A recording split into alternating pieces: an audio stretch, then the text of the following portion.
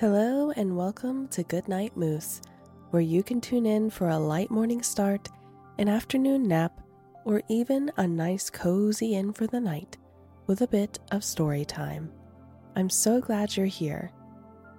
Today we're going to continue our chapter book series, The Lost Fairy Tales by Anna James, and today we're going to be reading chapter 16.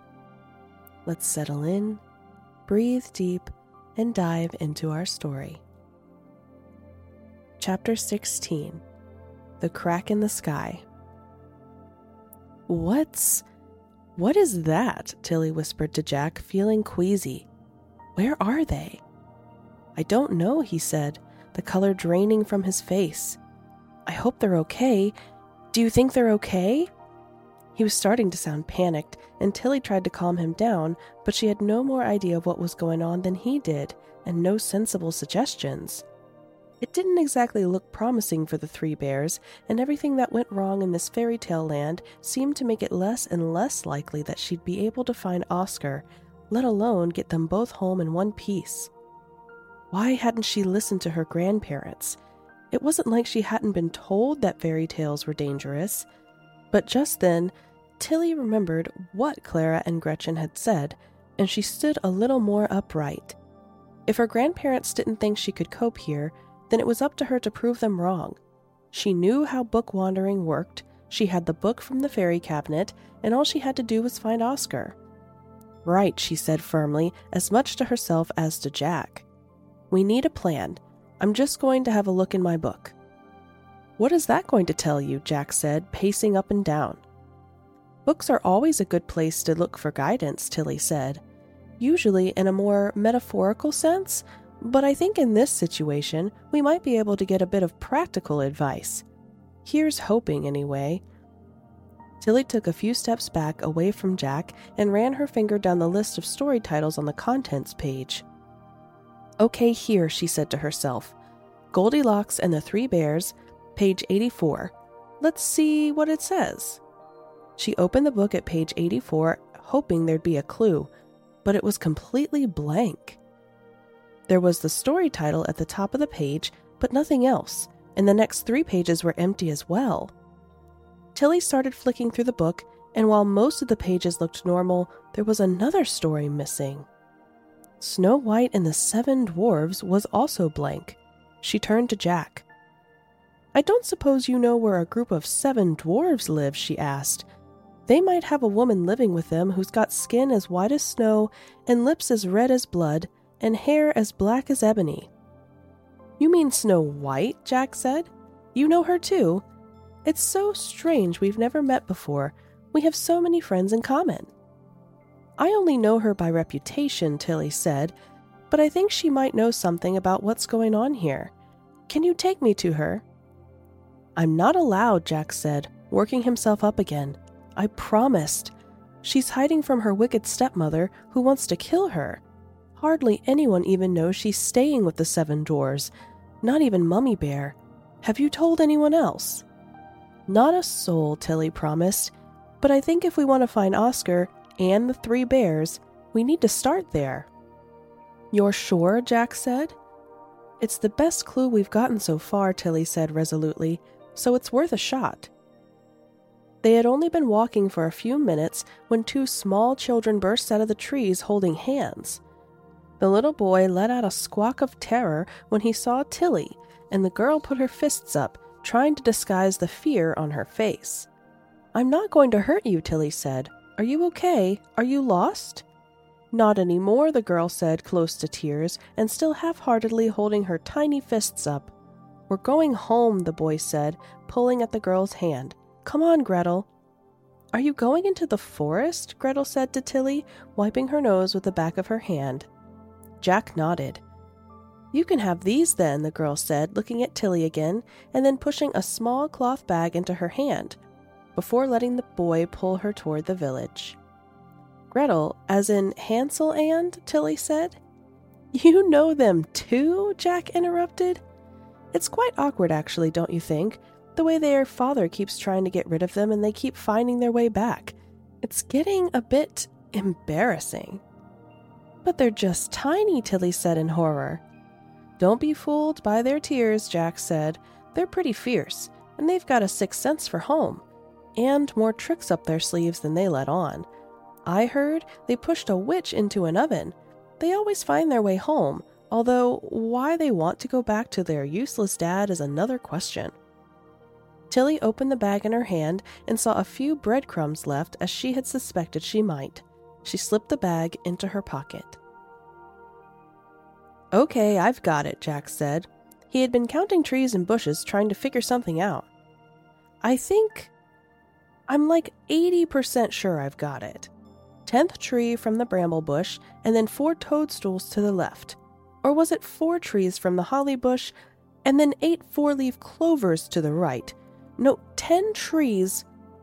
Jack kept repeating this to himself as he walked over to a tangled bramble bush covered in little yellow flowers. "Yes, this is it," he said much more confidently to Tilly. As he counted 10 trees in from the outside of the forest, it started to get dark alarmingly quickly, and ominous owl hoots echoed through the branches. At the 10th tree, Jack looked up at his feet, seeing a cluster of red toadstools with white spots. From there, an unusually straight line of them headed off from the tree, and 4 toadstools later they found themselves at the base of a huge twisted oak tree. Its roots spilled out from the ground and wove under and over each other, and its huge trunk stretched up into the forest canopy.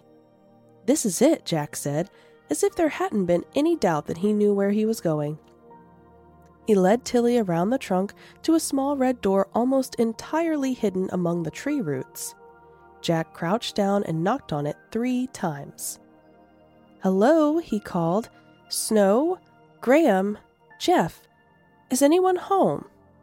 His optimism waned far faster than it had at the 3 Bears cottage, and with a grim look on his face, he pushed the door firmly. It swung open to reveal the same dark void that had been inside the Bears cottage. Tilly swallowed nervously and tried to summon her earlier determination. Jack picked up a stone from the ground and tossed it into the blackness, where it was immediately swallowed up. There was no sound of it hitting the inside of the tree, or water, or anything at all. "This can't be good," Jack said. "I think we should catch up with the prince and your friend. Maybe we can ask Prince Charming if the king or queen know anything about what's happening, and then I must get back to my ma'am, if she's still there." "I'm sure everyone is okay," Tilly said, trying to comfort Jack, although she was not at all sure. "I think they've just gotten lost temporarily." Jack nodded and put on a brave smile. "Let's go then," he said, "to the crack in the sky." They closed the little red door carefully and walked back out of the forest, and before they knew it, they were back in beautiful, sun-drenched fields. Tilly followed Jack across a wooden stile and into a field of golden wheat, rustling in the gentle breeze. "There it is," Jack said, pointing just ahead of them. And what Tilly saw really could only be described as a crack in the sky. It was about 2 meters high and looked like a rip in the fabric of the universe. On one side, the edge of the blue sky was flapping like ripped wallpaper, and the other side looked like broken pottery with sharp edges. The crack was just wide enough for a fully grown person to squeeze through sideways, but the air was shimmery and translucent, as though there was a veil covering the gap, so it was impossible to see what was on the other side. Prince Charming's horse was standing next to it, tied to a fence post. "What?" Tilly started. Has that always been here?" "Do you know, it's funny, when I try to think about when it arrived, I can't quite pinpoint it," Jack said. "It wasn't there, and then one day it was. To start with, everyone was terrified, but some people have gone through it, and most of them have come back." "Most of them?" "Yep," Jack said cheerfully, "but I guess some people might have just preferred what they found on the other side and stayed there. So what's the plan? I'll come with you, if you want." "Are you sure?" Tilly asked, relieved. "I'd be very grateful." "Of course," Jack said nobly, looking a little pale. "I can't just shove you through and hope you're okay. Do you want me to lead the way?" "No, I'll go first," Tilly said, taking a deep breath. It was a tight squeeze, and the sharp edge of the crack snagged on Tilly's jumper as she crouched down and edged through the gap. "Oh," Jack said as he came through behind her, "it's just the same as home." "You sound disappointed," Tilly said. "Well, I am a little," he admitted. "You sort of hope for something a bit more magical if there's a giant crack in the sky, don't you?" "I'm just happy it's not more of that black emptiness," Tilly said, and Jack shuddered at the thought of what had happened to his friend's house. Where they stood was a great deal like where they had come from. Green fields doused in sunlight stretched out in front of them under a vivid blue sky. Ahead of them was a hill with a very tall, thin tower on top. "I guess that's where we're headed," Jack said, and Tilly nodded and set off. As they climbed, it became clear that there was quite a commotion going on around the base of the tower. The sound of angry shouting and crying drifted down the hill toward them. Soon they could see that the ruckus was being caused by a gaggle of around 50 men, some of who were teenagers, all gangly limbs and fresh faces, and some of whom were at least 60, with one struggling in the long grass with a walking frame made of wood. All of them were at least moderately handsome, even the older ones, and dressed very expensively, and all of them looked extremely cross. As Tilly and Jack made their way up the last few meters toward the tower, one of the men stormed past in the opposite direction, trying to hide the tears streaming down his face. "Excuse me," Tilly asked him gently. "What's the matter?" "Daddy said all I had to do was come to this tower and call a certain phrase, and a pretty lady would throw her hair down for me to climb, and then I could marry her.